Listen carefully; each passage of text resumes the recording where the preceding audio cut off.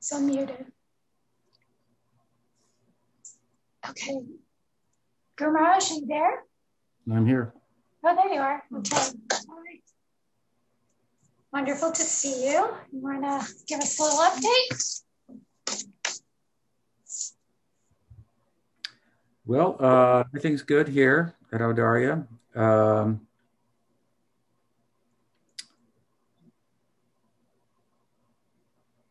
Still working on the audio book production idea, but we're quite inspired by the things that we can do with Darshan Press, which would include that, to serve the community between audio books, printed books, videos, and so forth. So working on all those things. Going to set up a studio for myself downstairs to broadcast from with better equipment for all of you to tune into. So hopefully we'll have some of that set up next week. We'll see how things go. I've been posting a little bit on this. There's this forum for Prabhupada's disciples on Facebook, which is not a very interesting forum, but I've been adding some content to it from my book, little sections.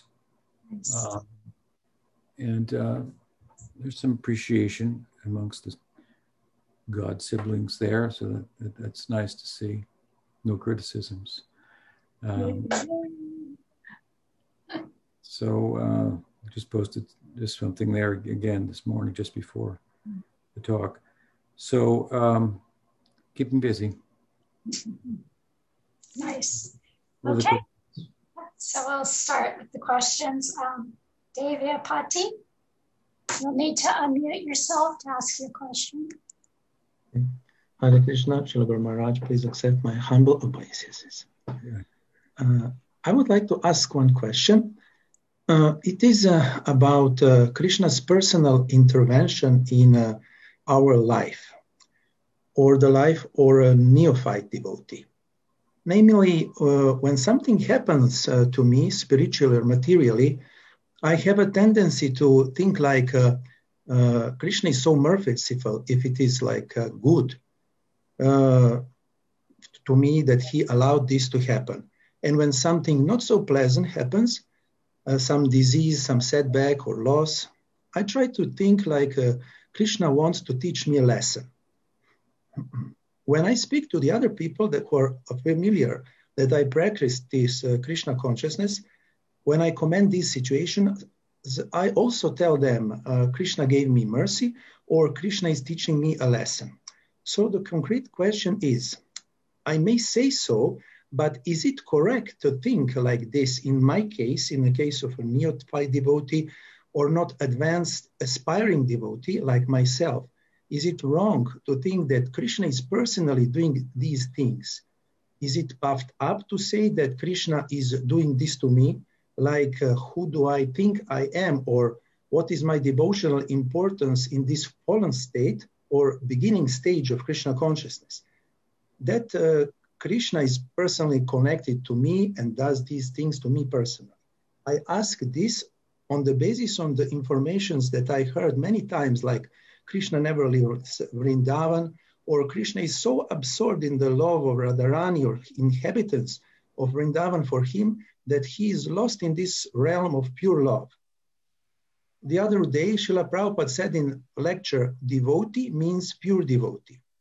So after hearing all these things, when I understand and accept my fallen state, I'm starting to think that maybe it is not Krishna who is personally in contact with me, and that these positive and negative things are happening to me that are done by some kind of agents, energies, etc.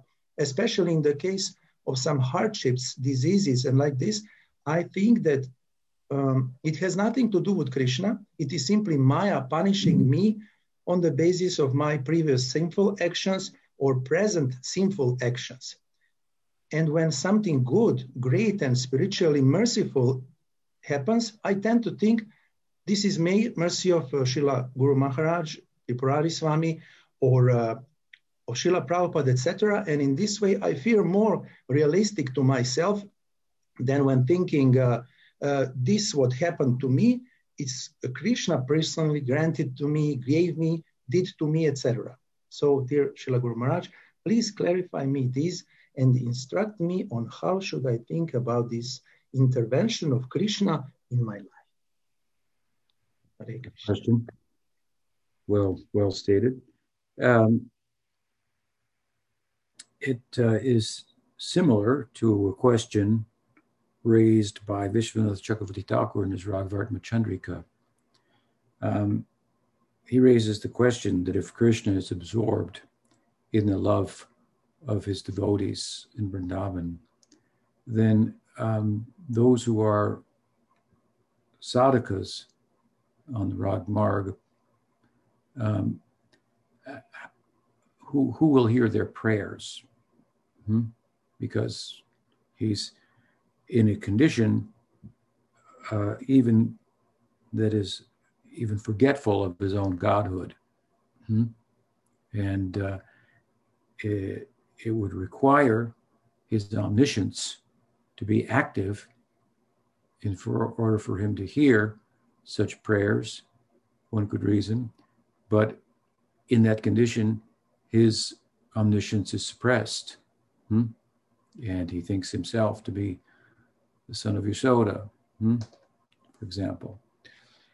And so he poses that question, and he answers the question that by way of citing a verse from the Bhagavatam, from the 11th canto, where Uddhava marvels at the fact that although Krishna is omniscient, which is understood by the inhabitants of Dwarka, they know him to be God, as opposed to the devotees in Vrindavan, they don't think him to be God. So Uddhava marvels at the fact that although he's God and he's omniscient, he asks me questions as if he doesn't know the answer.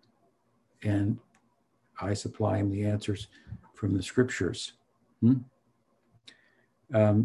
So Vishwanath Chakravarti Thakur says that in Dwarka, Krishna's omniscience is more present, but his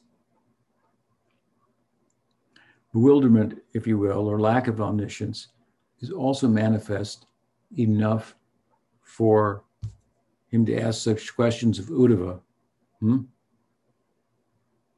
And factor in some sweetness, to the relationship. And so we see this in Dwarka, and he reasons theologizes that the reverse is true in Vrindavan, that Krishna is primarily in a what might be called a bewildered or overwhelmed condition in love, and his omniscience is suppressed, pushed to the background, but it's not absent altogether. And therefore he hears the prayers of his sadhakas. They don't pray to the Paramatma or some other feature of Bhagavan that has nothing to do with Rag Bhakti and their ideal, but only to Krishna. Now the question comes, which is similar to yours, what kind of Rag Bhakta? In my Shikshastakam commentary, I've made the point that, citing Bhaktivinoda Thakur, who in his songs of Sharanagati, he has written songs corresponding with the different limbs of Sharanagati. In the first song, which is an introduction, he writes that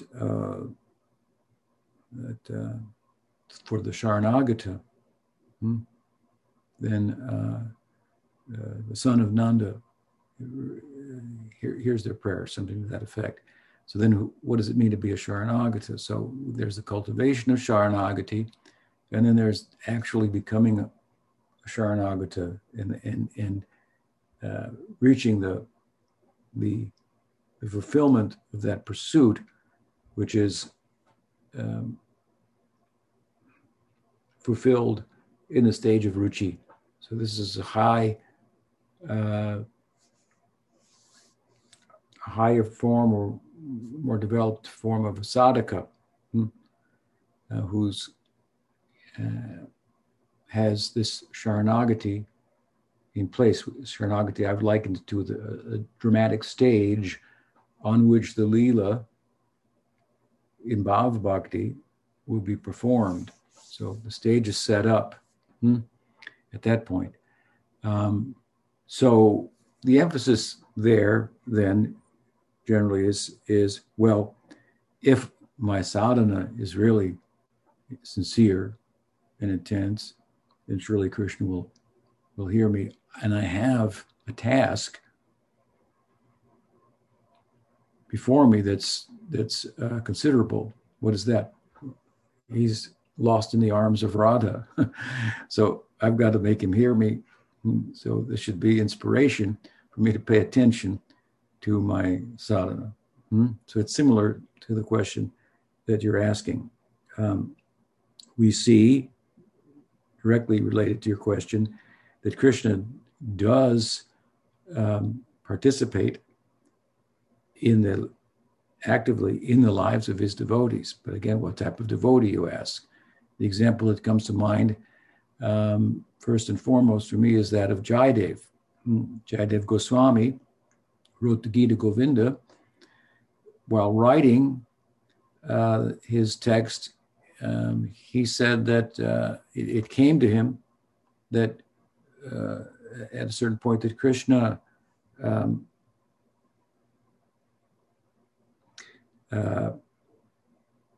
I think he was looking at the Gita verse, Yoga Chemam Vahamyaham, that Krishna carries what his devotees lack. And he thought, how can Krishna's going to personally carry what they lack and provide for them? So they're lacking food. Krishna's going to come and supply them vegetables and fruits and grains personally? This isn't right. So he scratched out the word Vahami and wrote Karomi. He gets it done. Somehow or other, Krishna provides for them through some other agency, not him personally. So he crossed it out, and then he went out to the market to beg and didn't get anything. I think he had an argument with some shopkeeper who threw something at him, and it hit him on the head and cut his head, and he came back with no produce and a cut on his head. And as he approached the door, his wife greeted him and said, what happened to your head? And the food's on the table. Where have you been? So he didn't know how to answer. Food's on the table. He said, where'd you get the food? He said, this young boy came. He said that you had abused him and hit him on the head in an argument, slapped him, but he's come anyway to bring the vegetables. And I've cooked and everything's ready. How did you get the scratch on your head? And then he went and he sat down in front of his manuscript, and the word Karomi that he had written had been crossed off, and Vahami had been written back in again. So he realized that Krishna actually came to his door, brought the vegetables and the fruits, and the scratch on his head was the scratch that he had done with his pen. And Krishna entered the room and crossed out his cross out and rewrote the word back in. So Krishna actually participates in such details in the lives of devotees. But again, to your question, what kind of devotee was Jayadev, and what kind of devotee are we, right? Well, in one sense, the answer is we are the kind of devotee who should be a devotee like Jayadev. So we have these kind of examples, and we aspire to be like them. And to the extent that we do, well, then Krishna is going to be personally present in our lives. But is he absent in our lives? No. He's now different from his name. So we're chanting his name these come into our lives. Govinda Maharaj was the successor. Pujapad Sridhar Maharaj was an astrologer. He used to say that the problem with astrology is that the most important planet is not in the chart of a devotee, and that's Goloka. So Narottam Thakur says, Golokera Premodhan Harinam Sankirtan. So from the wealth, the riches of Goloka is coming into our life through the medium of Nam Sankirtan. So in the form of his name, he is in our life. He is dealing with our karma. Now, there's different ways to look at that. And I think the best way to look at it is that things happen to us based on our karma. But bhakti has the power to remove karma. And it does so gradually. And therefore, what happens to me could have been worse, but it's been minimized, you can say, by Krishna's arrangement, by the fact that Krishna's in my life. And so it's kind of both in a sense. Had not Krishna been in your life, who knows what would have happened? Because Krishna's in your life, well, and to that extent, then even the parabdha karma, even the manifest karma, will be adjusted by Krishna's influence. This is a strong emphasis that we find in the writings of Vishwanath Chakravarti Thakur, who really weighs heavily in on the efficacy of bhakti, and its capacity to remove karma in ways that seem almost unbelievable, that Krishna would do so, even for a devotee who's only attained nishta or has not quite attained nishta. So, I think that said, that in another sense, although what's happening to us may be a result of our karma, albeit perhaps in an adjusted form, rather than Krishna arranging it like he did in the life of Jayadeva Goswami.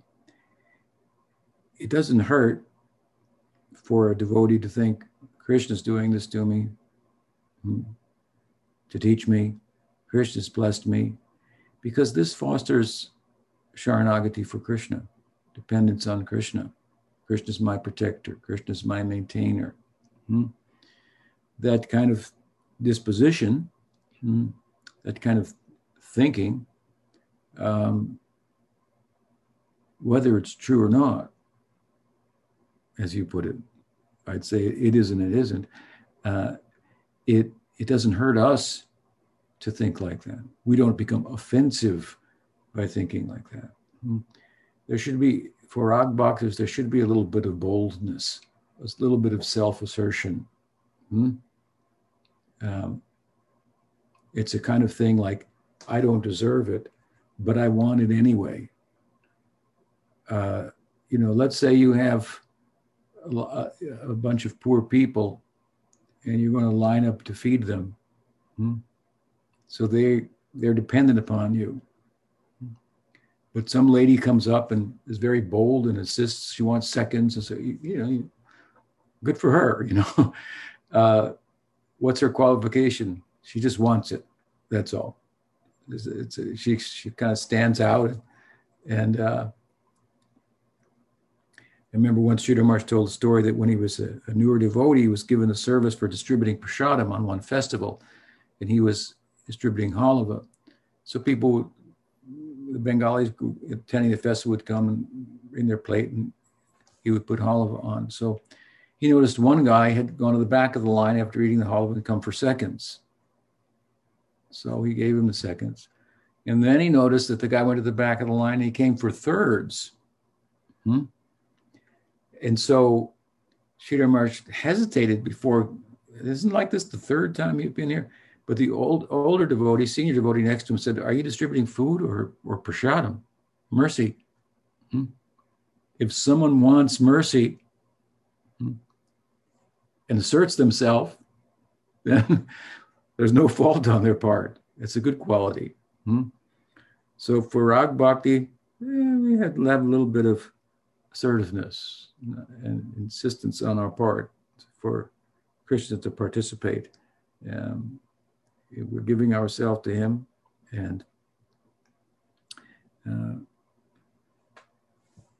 so we expect that he will protect us, he will maintain us. So that's it. I can think a way to think about it. Does that help? Thank you very much, Guru Maharaj. Okay. Nice to hear from you. Hare Krishna. Adas, you want to unmute yourself and ask your question?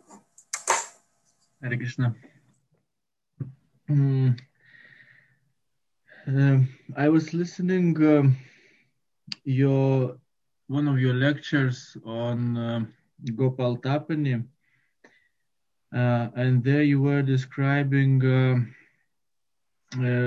Krishna Lila where he stole clothes of gopis while they were bathing in a river, and at the end, when they already get out from the water and when they were covering themselves with hands, Krishna told them that they offended river god or something like that, and to counteract that offense, they have to raise their hands up and to bow down. And after that, you said that you cannot when you are standing in the line for mercy, you cannot expect for justice. And it seems quite interesting saying, but I just can't connect, I cannot connect the saying with the lila and the saying itself. It seems contradictory somehow. Could you please explain it? Well, I can't recall exactly what I said at that point, but the principle, I can speak about that. How it applies to the Leela, I can't think at the moment exactly how I made that connection. But the point is that regardless, and I'd have to go and listen to it, but that again, yes, if you're standing in line for mercy, then you can't make a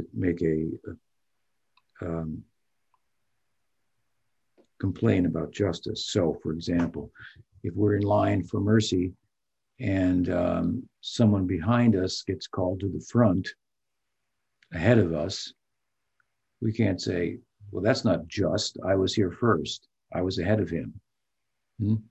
So you're in line for mercy. Now you're making a complaint about justice. That doesn't go together. Mercy is an overriding of justice. Of course, you have to have justice in order for there to be mercy. So in this world, Krishna does defer to karma, which is justice for the most part. But he's merciful, so his intervention is such that it overrides justice. So both things are there. Yes, again, so for there to be mercy, there has to be justice, because mercy is an overriding of justice. But if we want mercy, then we have no justification for at the same time calling for justice. Because if justice is to be applied, in terms of the example I gave, because that person was behind me and he was called ahead of me first, then we'll apply justice to your case. And should you even be in the line? No, you shouldn't even be in the line. If justice is to be the determining factor. So that's the principle. Again, I'd have to listen to the lecture to see how. I'm sure I was able to connect the point, but the way in which you're recalling it and relating it. Sorry, I believe it's because they were doing that worshipping because they wanted to get Krishna as their husband. And now I understand. And now when he came and he said, okay, so now I'm your husband and this is his mercy.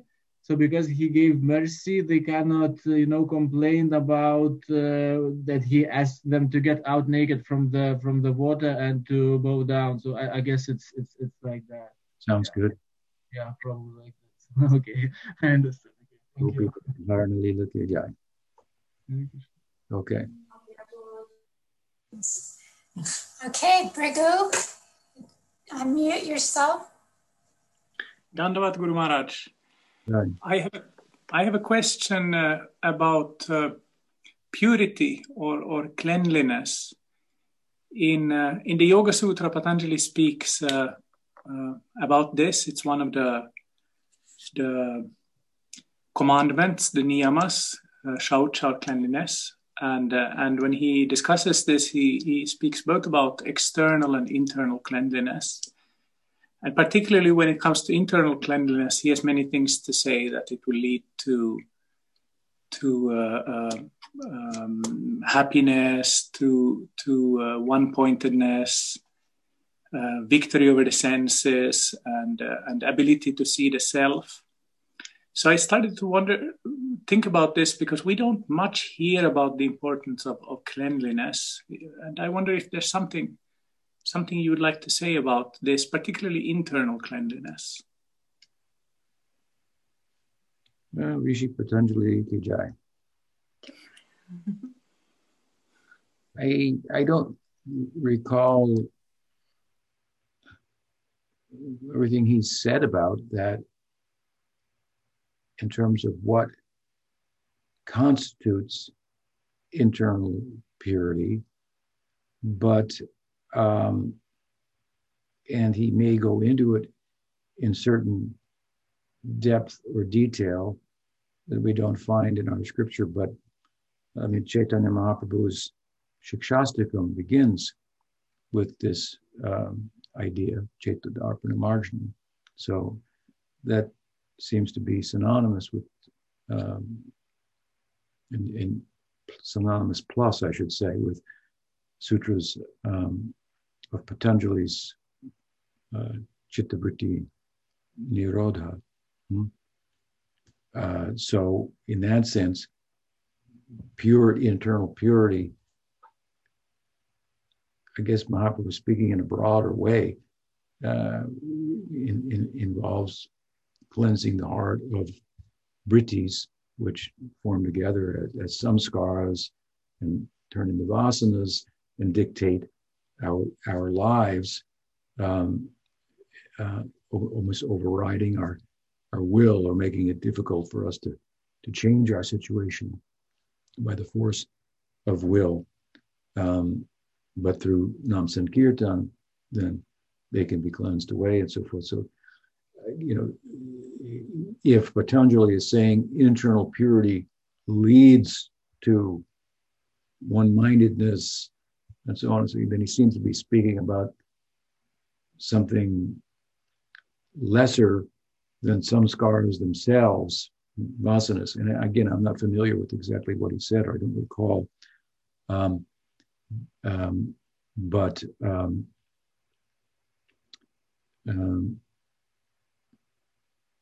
it's not that internal purity is not important in Gaudiya Vaishnavism. It's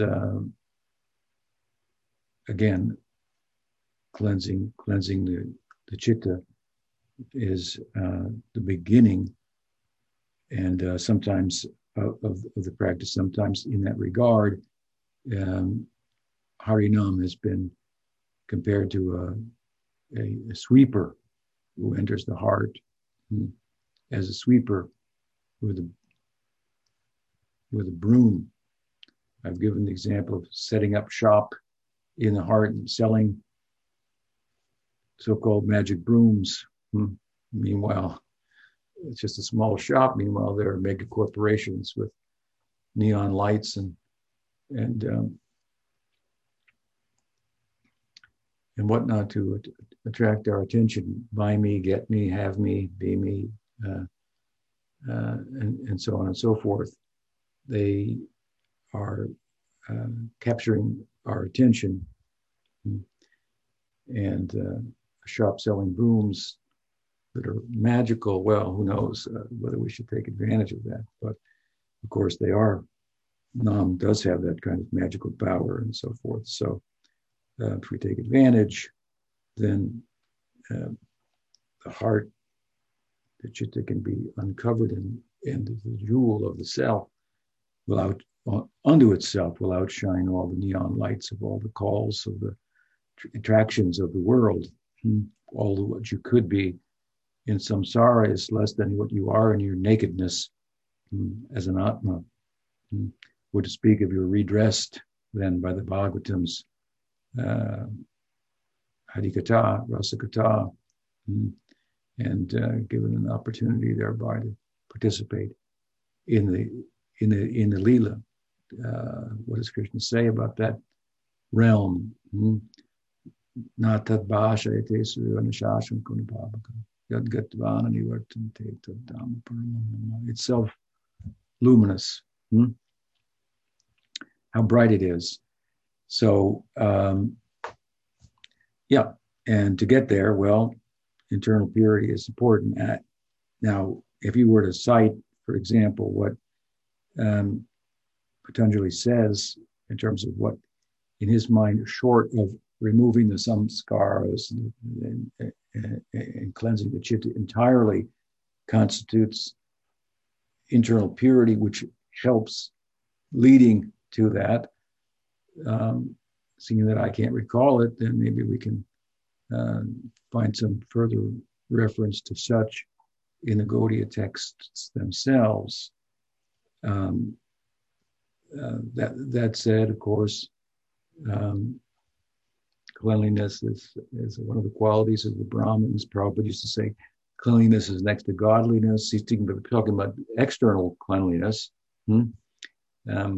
This, in terms of deity worship, he used to emphasize the two most important things are cleanliness and timeliness. So he wanted us to worship the deity like a king, something like that. So you have to be on time, and everything has to be cleanly.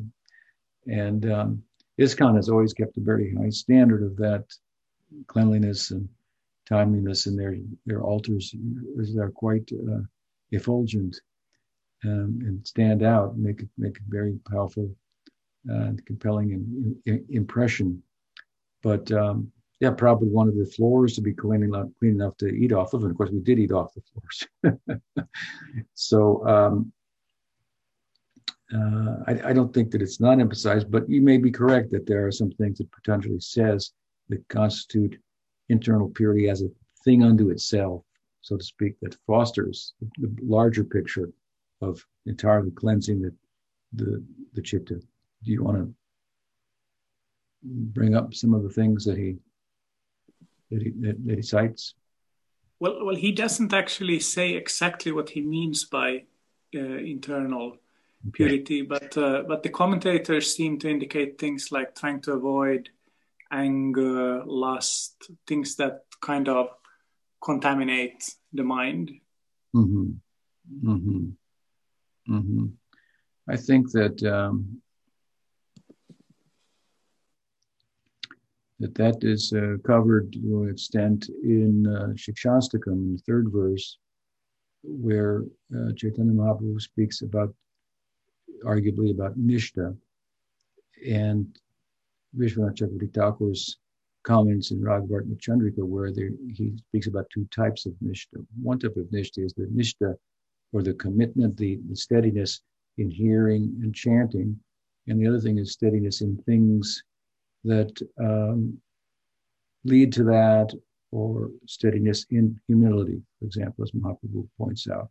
in intolerance, in not expecting honor for oneself. So I think within those things, steadiness in those things, steadiness in, to extend it, in not being overwhelmed by anger, politeness, good, all the good human, kind of qualities that you would expect to be in a devotee.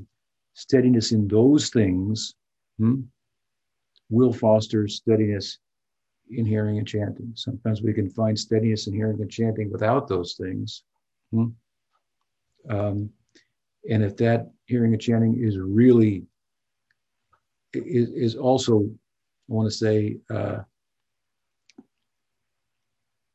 arising out of a proper understanding of the scripture and so forth. In other words, someone could be steady hearing and chanting 16 rounds every day and not understand the teachings of the Bhagavatam on a level that would constitute nishta. Nasta prayeshu abhadreshu nityam bhagavata sevaya. So nishta does involve the intelligence being involved, absorbed. So you can go Hare Krishna, and your intelligence is somewhere else. It hasn't been applied to the teaching to sort out the difference between details and principles and so on and so forth. So that kind of steadiness in chanting is not nishta, but real steadiness in chanting and hearing, that it does involve the intelligence has been consumed by the teaching, may manifest in someone despite the fact that they don't have the other internal purity and so forth. And well, we think that will follow. And that's a virtue that they have are so absorbed. But I think the norm would be more the opposite. That those things will come in place, that internal purity, character, behavior, way we deal with people, like you say, as the commentators on the sutras have said, control of the anger, lust, so on and so forth.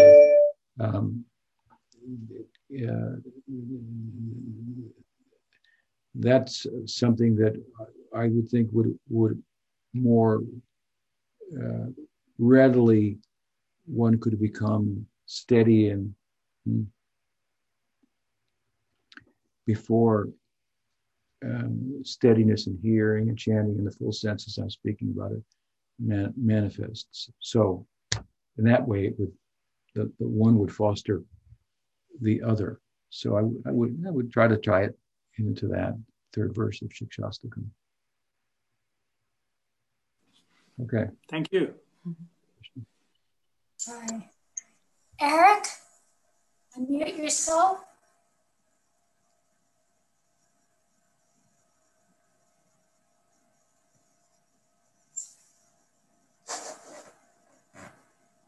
Are you there, Eric? Oh, yes. Good morning, Maharaj. Hare Krishna, Dandavats.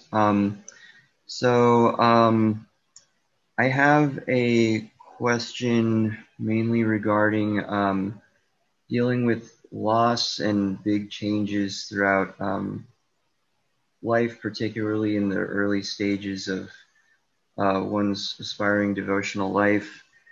To preface the question, recently my father passed away, and this has kind of been a pretty big thing for myself and my family, and just been trying to take shelter of my, in my sadhana, chanting, reading, particularly chapter 2 of Bhagavad Gita has helped a lot. And I guess I just was wondering, after talking to some other devotees about how to word the question, I guess been trying to see this as sort of a teachable moment, and I was wondering if there's any way you could recommend how I could take fullest advantage of this time where normally most people would be grieving, to try to take advantage of this time to learn and try to make spiritual advancement, and if there's anything that I can say or do to help my family members in this time who might not be spiritually inclined and not really be know much about Gaudiya Vaishnavism. Yes. Mm-hmm. Well, I'm sorry to hear that. My condolences to you and your family. But I think the second chapter of the Gita is a good place to go in one sense for that, as you have. And I think that there are broader principles outlined there, or detailed there even, that extend beyond all the theology of Gaudiya Vaishnavism pertains to basically the argument that there's something that about us that is us in a more full sense, that it continues to exist despite the demise of our biological, psychological sense of self. And the way that that's presented there is very compelling and could give, solace to a broader audience without having to bring in the details about Krishna and Rasa and all the different theological figures in Gaudiya Vaishnavism and so forth. It's hard to wrap your head around. So, of course, that said, I mean, it's unfortunate, but well, most people are not too philosophical, is what I was going to say. But there moments like this have to be dealt with if one's to pacify the mind and get solaced by becoming philosophical. Whatever the crisis is. When I was a young kid, I fell in love with a girl in sixth grade. You can imagine. I was pretty young. And then she developed a crush on an eighth grader, which was devastating to me. And I had to explain it to my mother. It was my plight. And she then proceeded to give me a bigger picture. In a general sense, she began to philosophize. At that point, I realized that this is the way to solve these problems. These problems loom very large for us, but by looking at them from a larger perspective, they become very small comparatively.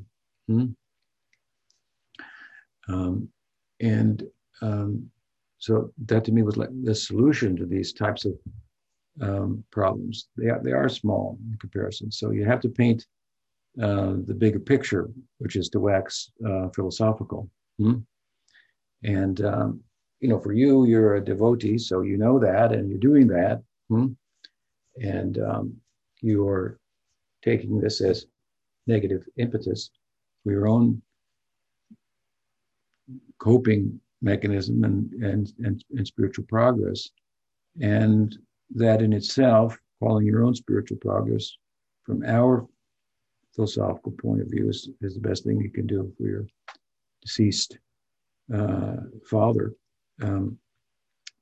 There's here we apply, love psychology. Basically, if you love someone, then they're going to be partial towards you. And the more they become partial towards you, the more they develop love for you. Well, you are not an isolated individual. All of us are connected with others, sons, daughters. Later, you'll probably be a father yourself, and so forth. So naturally, to use a common phrase of Prabhupada, if you love me, you love my dog too, right?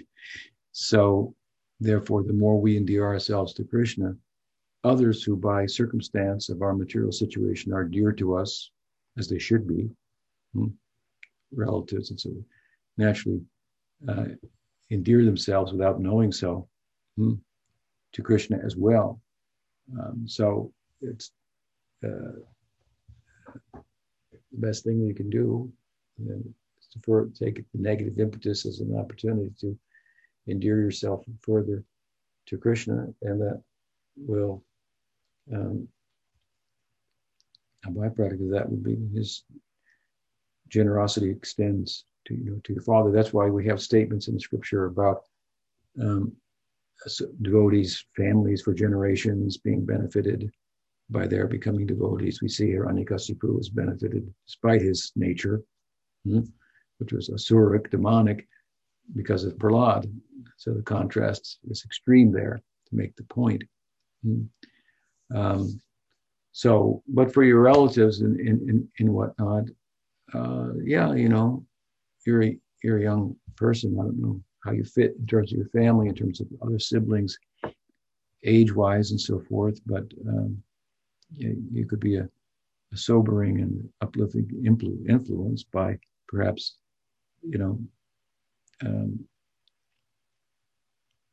giving further philosophical input as to the credence of the people.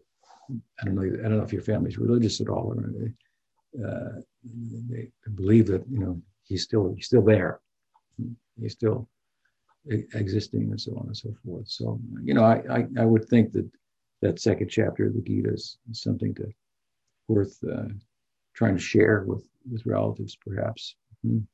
So some thoughts. I hope that's helpful. Yes. Thank you very much, Maharaj. I really appreciate it. Does your family live there here in Northern California? Yes. Yeah, I'm with them currently. Okay. And what's their religious background? Well, my mother's from China, and so kind of vaguely familiar with Buddhism, but doesn't really know the philosophy much. I guess they're more, most of my family that I'm in contact with, they're either not religious, or the most that they have is kind of like, sort of like ancestor worship kind of folk religion in China. So. Yeah, well, you can tell Buddhism comes from Hinduism. And but it does create a teachable moment. Sometimes events like this, people become open and they need solace, and certainly you have something to say. So try. Okay. Thank you very much. Very good. Yeah. Thank you, Guru Maharaj. That was a very loving, compassionate answer.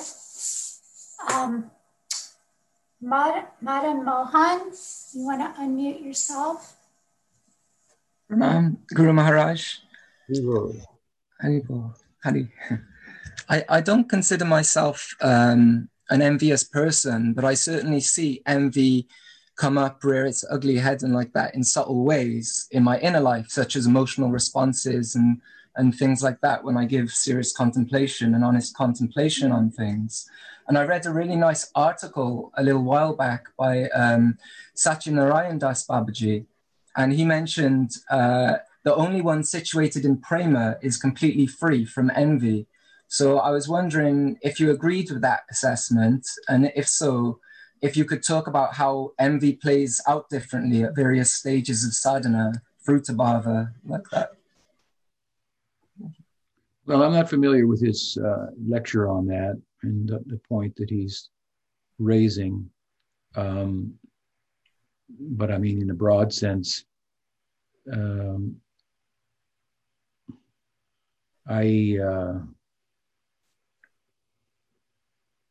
don't know if I would agree with that. For example, there are different types of mukti. I wouldn't say that someone who aspires for and enters into Saruja Mukti is necessarily envious. You could say that there are demons that were envious of Krishna, that were killed by Krishna and entered into Saruja Mukti, but there are plenty of jnanis who want to enter into Saruja Mukti, and that's the samskar they have and how they've been introduced to spiritual life and so forth, and it is a type of mukti. mixed with gyan, mixed with some bhakti, you can attain that. And then it depends how you want to use the word prem, and prem is basically a very Gaudiya term, not that it doesn't exist outside of Gaudiya Vaishnavism, but prem prayojan, the ideal, is thought to be one that, using that word, transcends even mukti, of which there are 4 types that are relevant to Vaikuntha. So one can also attain Vaikuntha in Shantarasa without prem, only rati. So I don't know if I would agree with that. I'm not, of course, and I didn't listen to the talk or read the article. So he may be speaking about it in a particular way. To say that one has to transcend the bodily conception of life and be a mukta, to be freed from envy, that would make sense. But that would apply to all types of material undesirable qualities. They would be comprehensively overcome, by such. The bodily concept of life is rather identification, but is rather embarrassing. I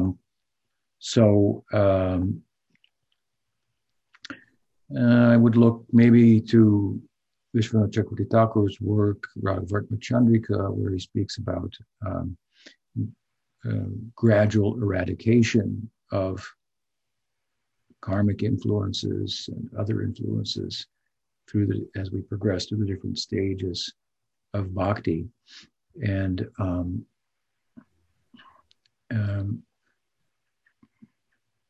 I would look at different undesirables: envy, lust, greed, avarice, and so forth.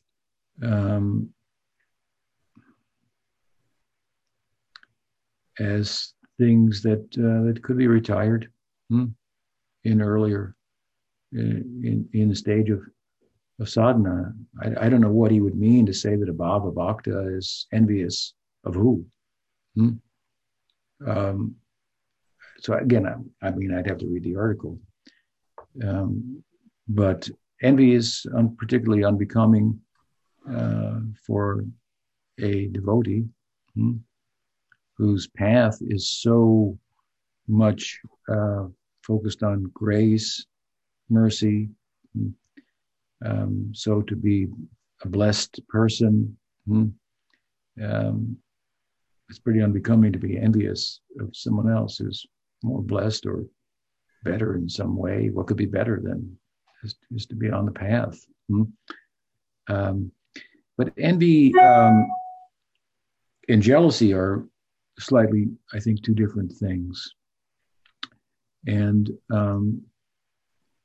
envy, I would characterize as that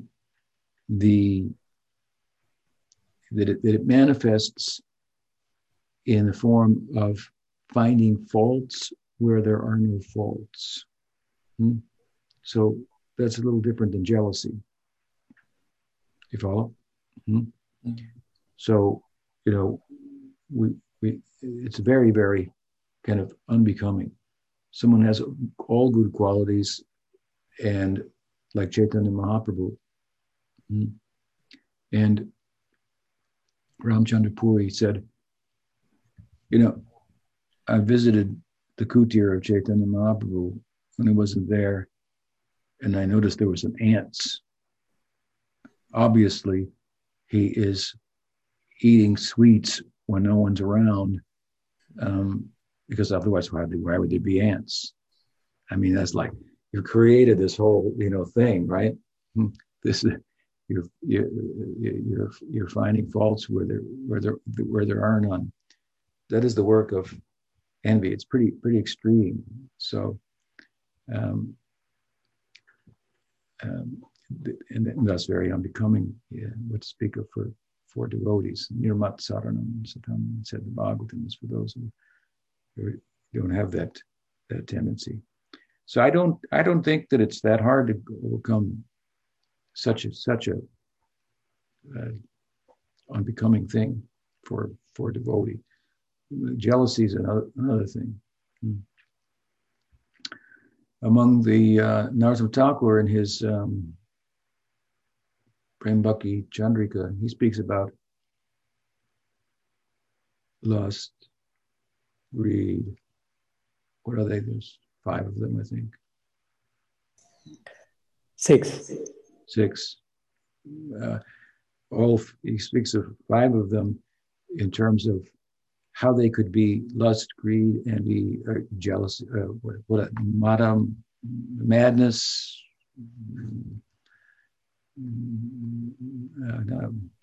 Madan, Mohan. Kama, Krodha, Lobha, Mada, Moha, Imatsarya, which is enviousness. Yeah. He speaks of all of them, how to dovetail all of them in Krishna consciousness, except for envy. There's no place for dovetailing. Dovetailing was the term that Prabhupada used. How you could apply yourself in terms of these bad qualities in Krishna consciousness and become free from them, except for envy. So it kind of sticks out, like amongst them, even bad qualities as a particularly, to use the English adage, sore thumb. So those are some thoughts on that. I'd be interested to see the article of Satyanarayan Babaji and how he's looking at that. He's probably looking at it from another angle or something. But I can post it in the group, Guru Maharaj. I'll post it after the class. Yeah.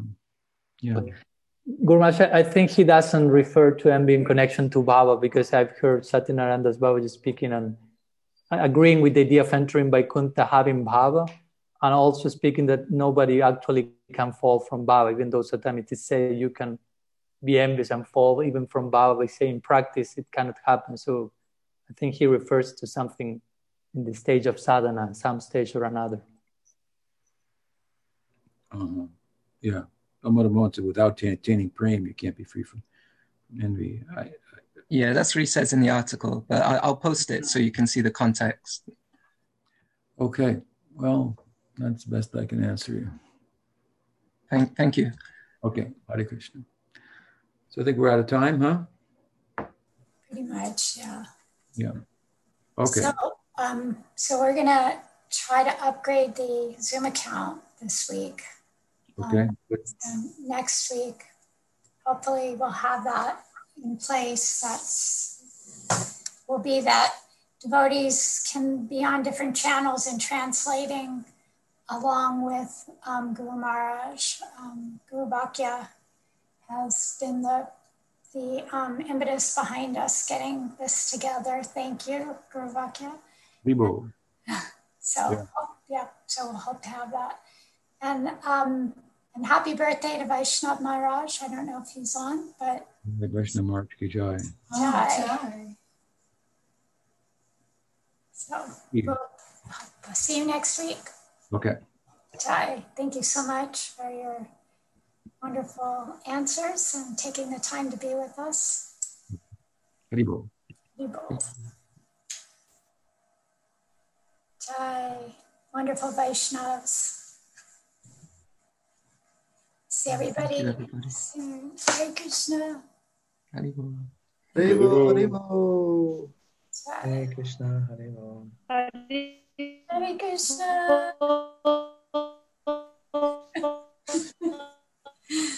Yes, whatever you're saying, we agree.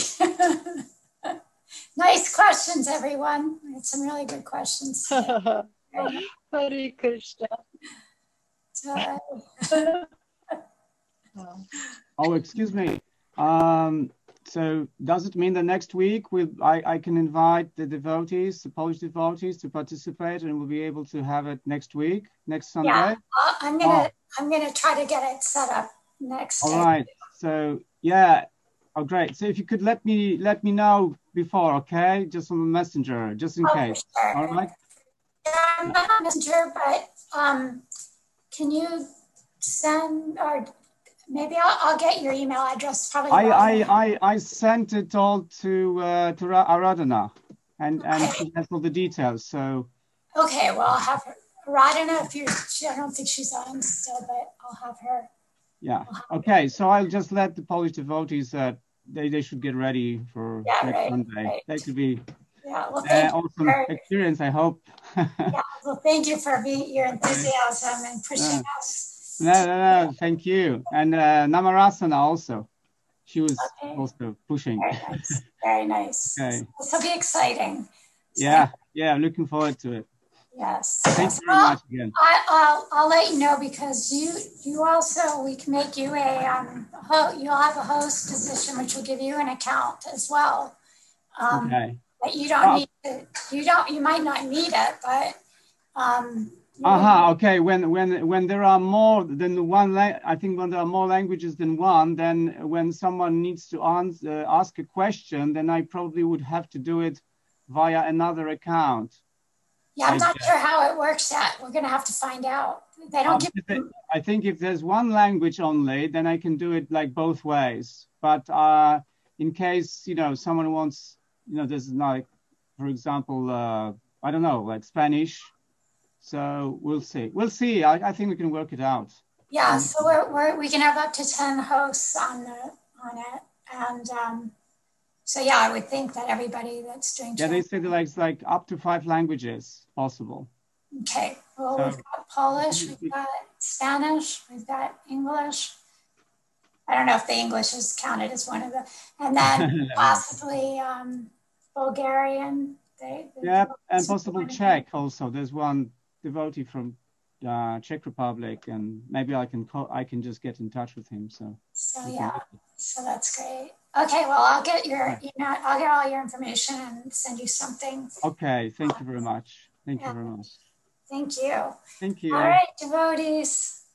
Very well, thank you. Hare Krishna.